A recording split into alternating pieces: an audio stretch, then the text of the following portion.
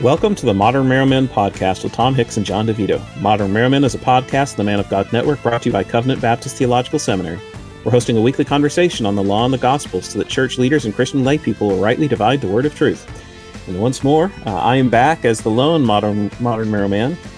My co-host here, Tom Hicks, is not with me, and yet I wanted to continue and have an opportunity by bringing on another honorary Modern Merrowman, as I called him last time. Thank you, John. That he was with us. And so here we are to hopefully have a fruitful discussion in a related area. This is John Miller. For those of you who didn't listen to the previous episodes, with him, John Miller is the senior pastor of Grace Baptist Church in Carlisle, Pennsylvania. He received his Master of Divinity degree from Greenville Presbyterian Theological Seminary and his Master of Theology degree in Biblical Studies from Puritan Reformed Theological Seminary. John also serves as a board member on the board of directors of Covenant Baptist Theological Seminary and is a lecturer in Old Testament studies and practical theology, teaching the course Introduction to Evangelism and Missions. So, John, it's good for you to be back with us here. Good to be with you, John. And last time we spent our time looking at missions, and I thought it would be good to then have another discussion about evangelism. And so as I normally like to begin simply by defining terms and explaining what we're talking about, especially in a day that can have a lot of confusion about these things. What would you say is evangelism, and how does it relate to missions? That's a great question, John. When you begin with the word evangelism and you hear the word evangel, right? Mm-hmm. So evangelism has to do with the evangel, or the good news. To put it simply, it's the good news of what Christ has done to save sinners being proclaimed. It's to proclaim the gospel, the good news of salvation from sin through the life, death, and resurrection of Christ, and calling all people everywhere to repent of their sin and believe on the Lord Jesus Christ and be saved from the wrath of God to come, being reconciled to God. And to put it, in some of what we talked about before, in other words, evangelism is part of carrying out the Great Commission.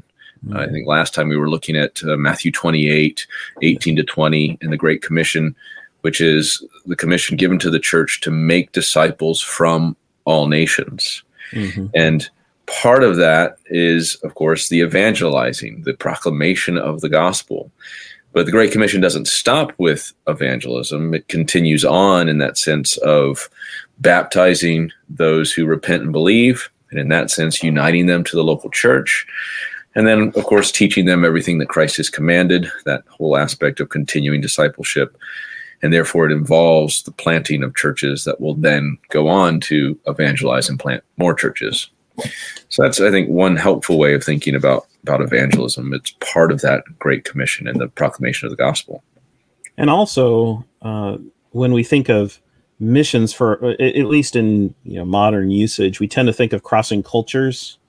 Right. Yeah. And whereas evangelism, we tend to think, we can, of course, cross cultures when we evangelize, but there's that aspect of it as well here, right? That's a little more broad in that way.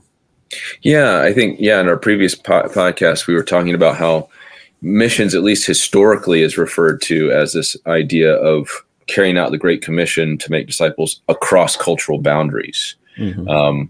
I think I mentioned Andy Johnson's little book in the 9-Mark series, Missions, How the Local Church Goes Global.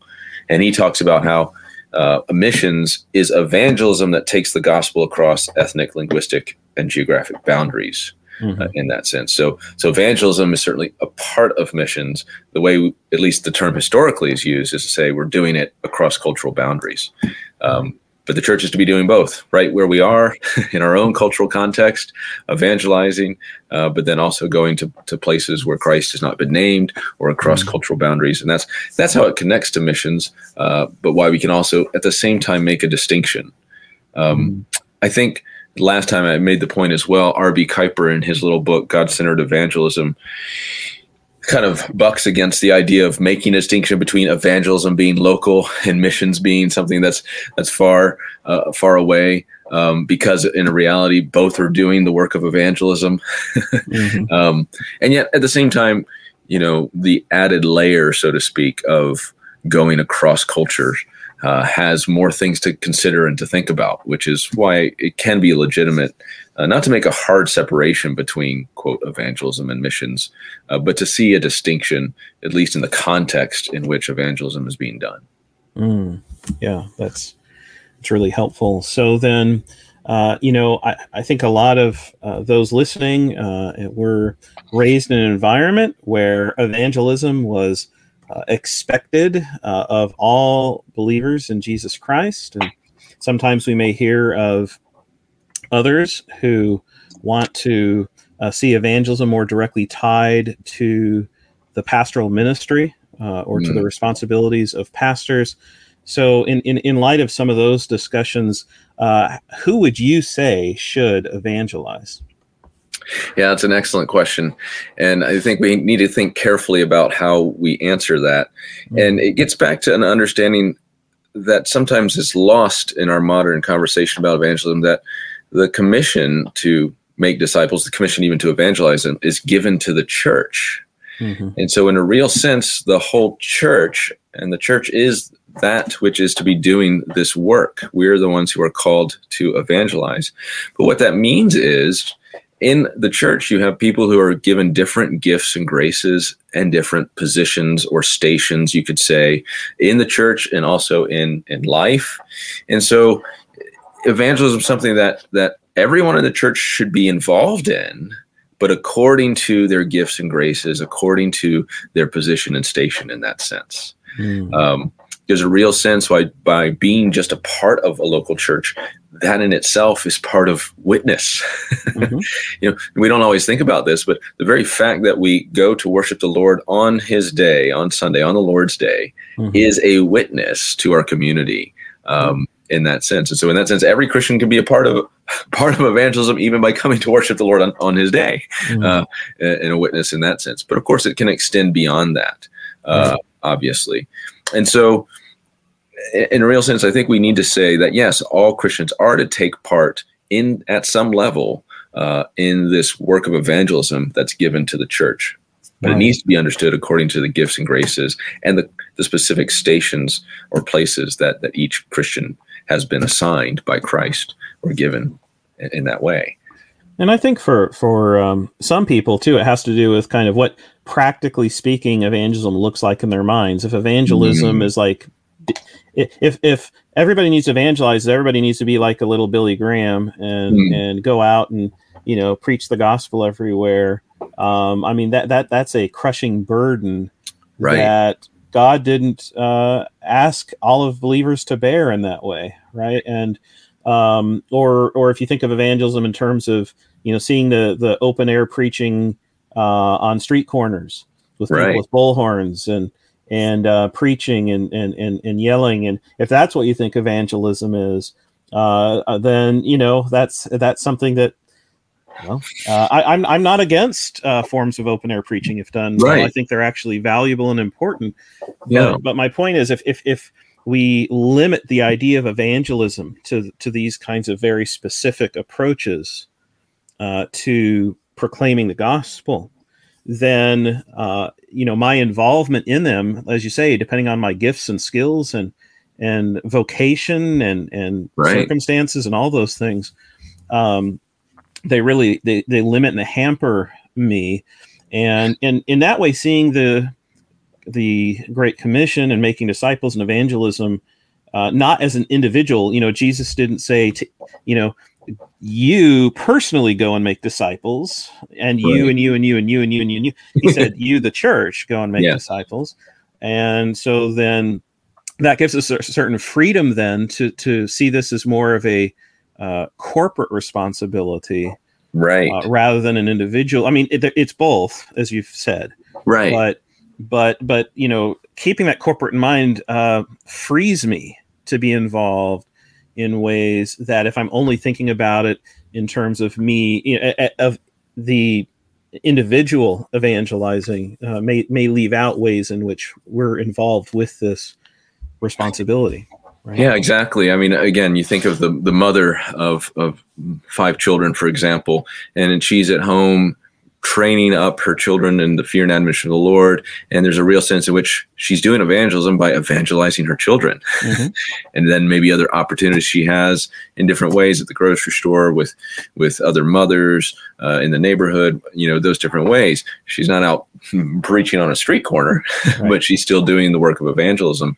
And in that sense, but it gets back to that bigger issue. I think so much of evangelism is often taught in a very individual, and it's only the personal evangelism way. And there's then a loss of understanding of evangelism as a work given to the church as a whole, and each of us having that part to play within it. And as you said, doing street preaching, that's a great part, and churches should be doing that kind of thing, different ways and means that are legitimate ways and means to get the gospel out. We should take every opportunity we can in that way, but to recognize we're not all going to do the same task in that. Even when, say, someone's preaching on the street corner, you have others that can be there that are passing out tracts, some that are just praying, some that are engaging with people one-on-one. And so you have a group of people involved in evangelism, not just the person who's standing and preaching in that way.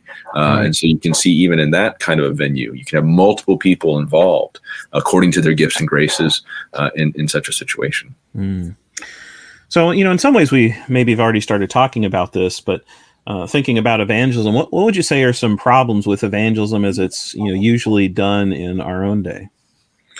Yeah, there's lots of things that we could say, but maybe we can go down this track a little bit more. Sure. One of the biggest problems is how it's disconnected from the local church. And you can see it in a couple of ways. On the one hand, you can see evangelism absent from the local church, disconnected from the local church. Sometimes you can have it where maybe well-meaning Christians could be part of parachurch organizations. And there's a place, there can be a place for parachurch organizations. And not to say that there isn't a good desire even there, a godly desire to see people come to faith in Christ. And yet sometimes in this kind of work by a parachurch organization, there could be little to no concern that those who come to faith be connected to a local church. And so it's truncated in that way. Another way in which I'm thinking too is there are some of believers who zealously desire to spread the gospel, and that's a good thing. But they take that on themselves as a personal responsibility, disconnected with the local church, and so they may be going out on street corners or at abortion clinics or wherever, in their preaching, but they're not under any kind of accountability or support or any kind of relationship with their local church, with their pastor, and in that way, so you have the problem of evangelists in that sense, that are doing it independently of the local church as kind of their own personal ministry, which is problematic. But like you say, then the way a lot of this is carried out, the goal is maybe a decision or conversion or whatever, right? It's saying the sinner's prayer, and it's not then connected to the larger discipleship of connecting to the local church, being a disciple who's continuing, who's baptizing or who's baptized and continued to have these things taught to them, the things Jesus taught. And so, any other, or maybe building on those some more.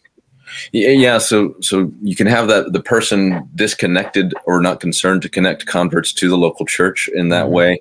You can have parachurch organizations in one sense that replace the local church, even though they're not a church. Right. Sometimes you see that happening, for example, with campus ministries. That can happen in a sense where they serve like as a substitute for the church, though they're not a church because there's no membership, no Christ-ordained officers, no sacraments. And so that I've sometimes seen that with like Bible studies and in various contexts as well. Again, Bible, who's going to be against Bible study? Right. When these things are carried on, again, apart from the local church, you don't have officers, you don't have the Lord's promises and his presence with his people and in that way. And so, there's that confusion too. Yeah. R.B. Kuiper, again, in his book on God-centered evangelism, he makes the point again that the Christian church is the God-ordained agent of evangelism. Again, the commission was given to the apostles in that sense as representing the church as an organization, right? And he's making that classic distinction between church as organization versus church as organism. Yeah, the apostles being the foundation, of course, right, with Christ as the cornerstone. Given to the whole church in that sense. But he makes this point, and I thought it was good. He goes, it does not follow that individual believers may not witness to the gospel. They certainly must. Nor does it follow that groups of individual Christians representing the church as an organism rather than an organization may not engage in evangelistic effort. They may, and it can even be said that under certain circumstances they must. Yet, the fact that according to scriptures, the organized church is the primary agent of evangelism has some definite implications as to method. And he goes on to list several. I'll just mention a couple. The first implication, he says, is that the organized church must conduct evangelism. And that gets to why is it that sometimes you get these parachurch organizations that arise, and also why is it that sometimes individual Christians can be involved in it disconnected from local church, because sometimes local churches aren't doing the work they're called to do. And that's the other way that evangelism becomes disconnected from the local church. Evangelism is no longer being done by the local church, and that can be a problem in that way. And we can come back to why that's the case. But that's one implication. But his other implication is voluntary associations of believers may not, under normal circumstances, presume to displace the organized church as the agent of evangelism. And that gets into what kind of some of what we've talked about already in that sense. But when you do that, I guess part of the problem that is you also cut yourself off from the broader resource of the local church in evangelism and that broader witness. One of the things about being part of a local church is it's one of the ways in which we do carry out those one another commands, right?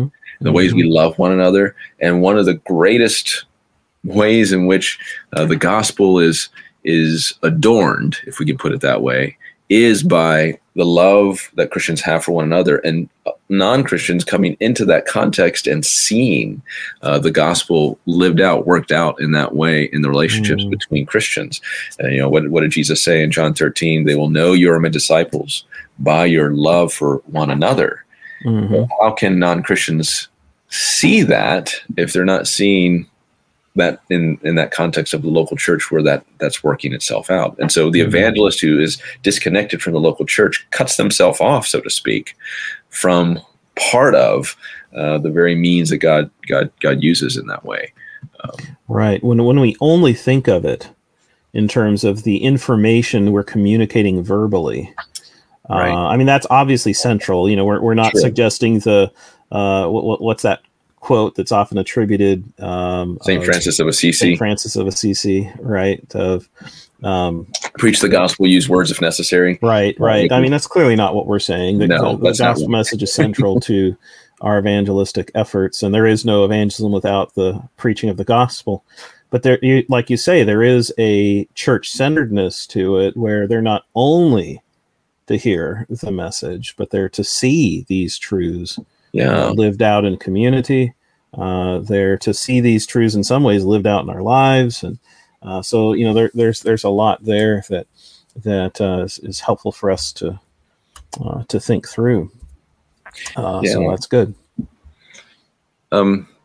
Perhaps to come back then to a little bit of why is it that a church no longer evangelizes? Because that's also a problem that we can see today. Churches that no longer evangelize, or where little evangelism is occurring. Now, some of it can be in our current situation because they see parachurch organizations doing it and they just leave it to them. Right. Can be that. Sometimes I think about churches where there's a university nearby and great opportunity to evangelize students that come, but they don't do it because they see parachurch organizations. But of course, other reasons can be things like the loss of the gospel by either adding or subtracting to it. And so they don't have the gospel to actually evangelize.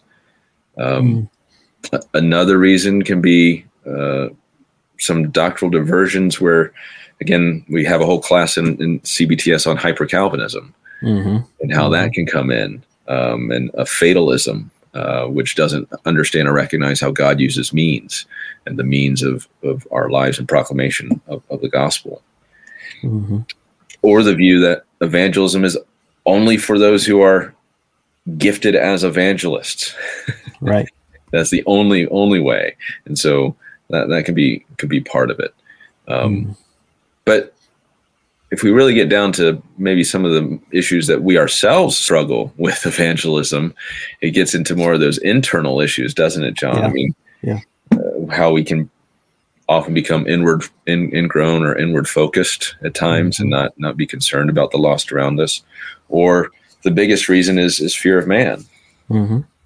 And so we fail to evangelize because we're fearing how people will respond to us instead of being concerned about their souls before the Lord.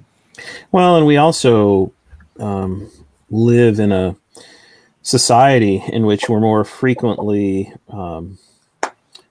self-segregating. Sometimes you'll hear people talk about living in the Christian bubble where, we go to church, all our friends are Christians and going to church. We homeschool our kids. We send them to private Christian school. We surround our whole life is surrounded by at least professed believers in Jesus.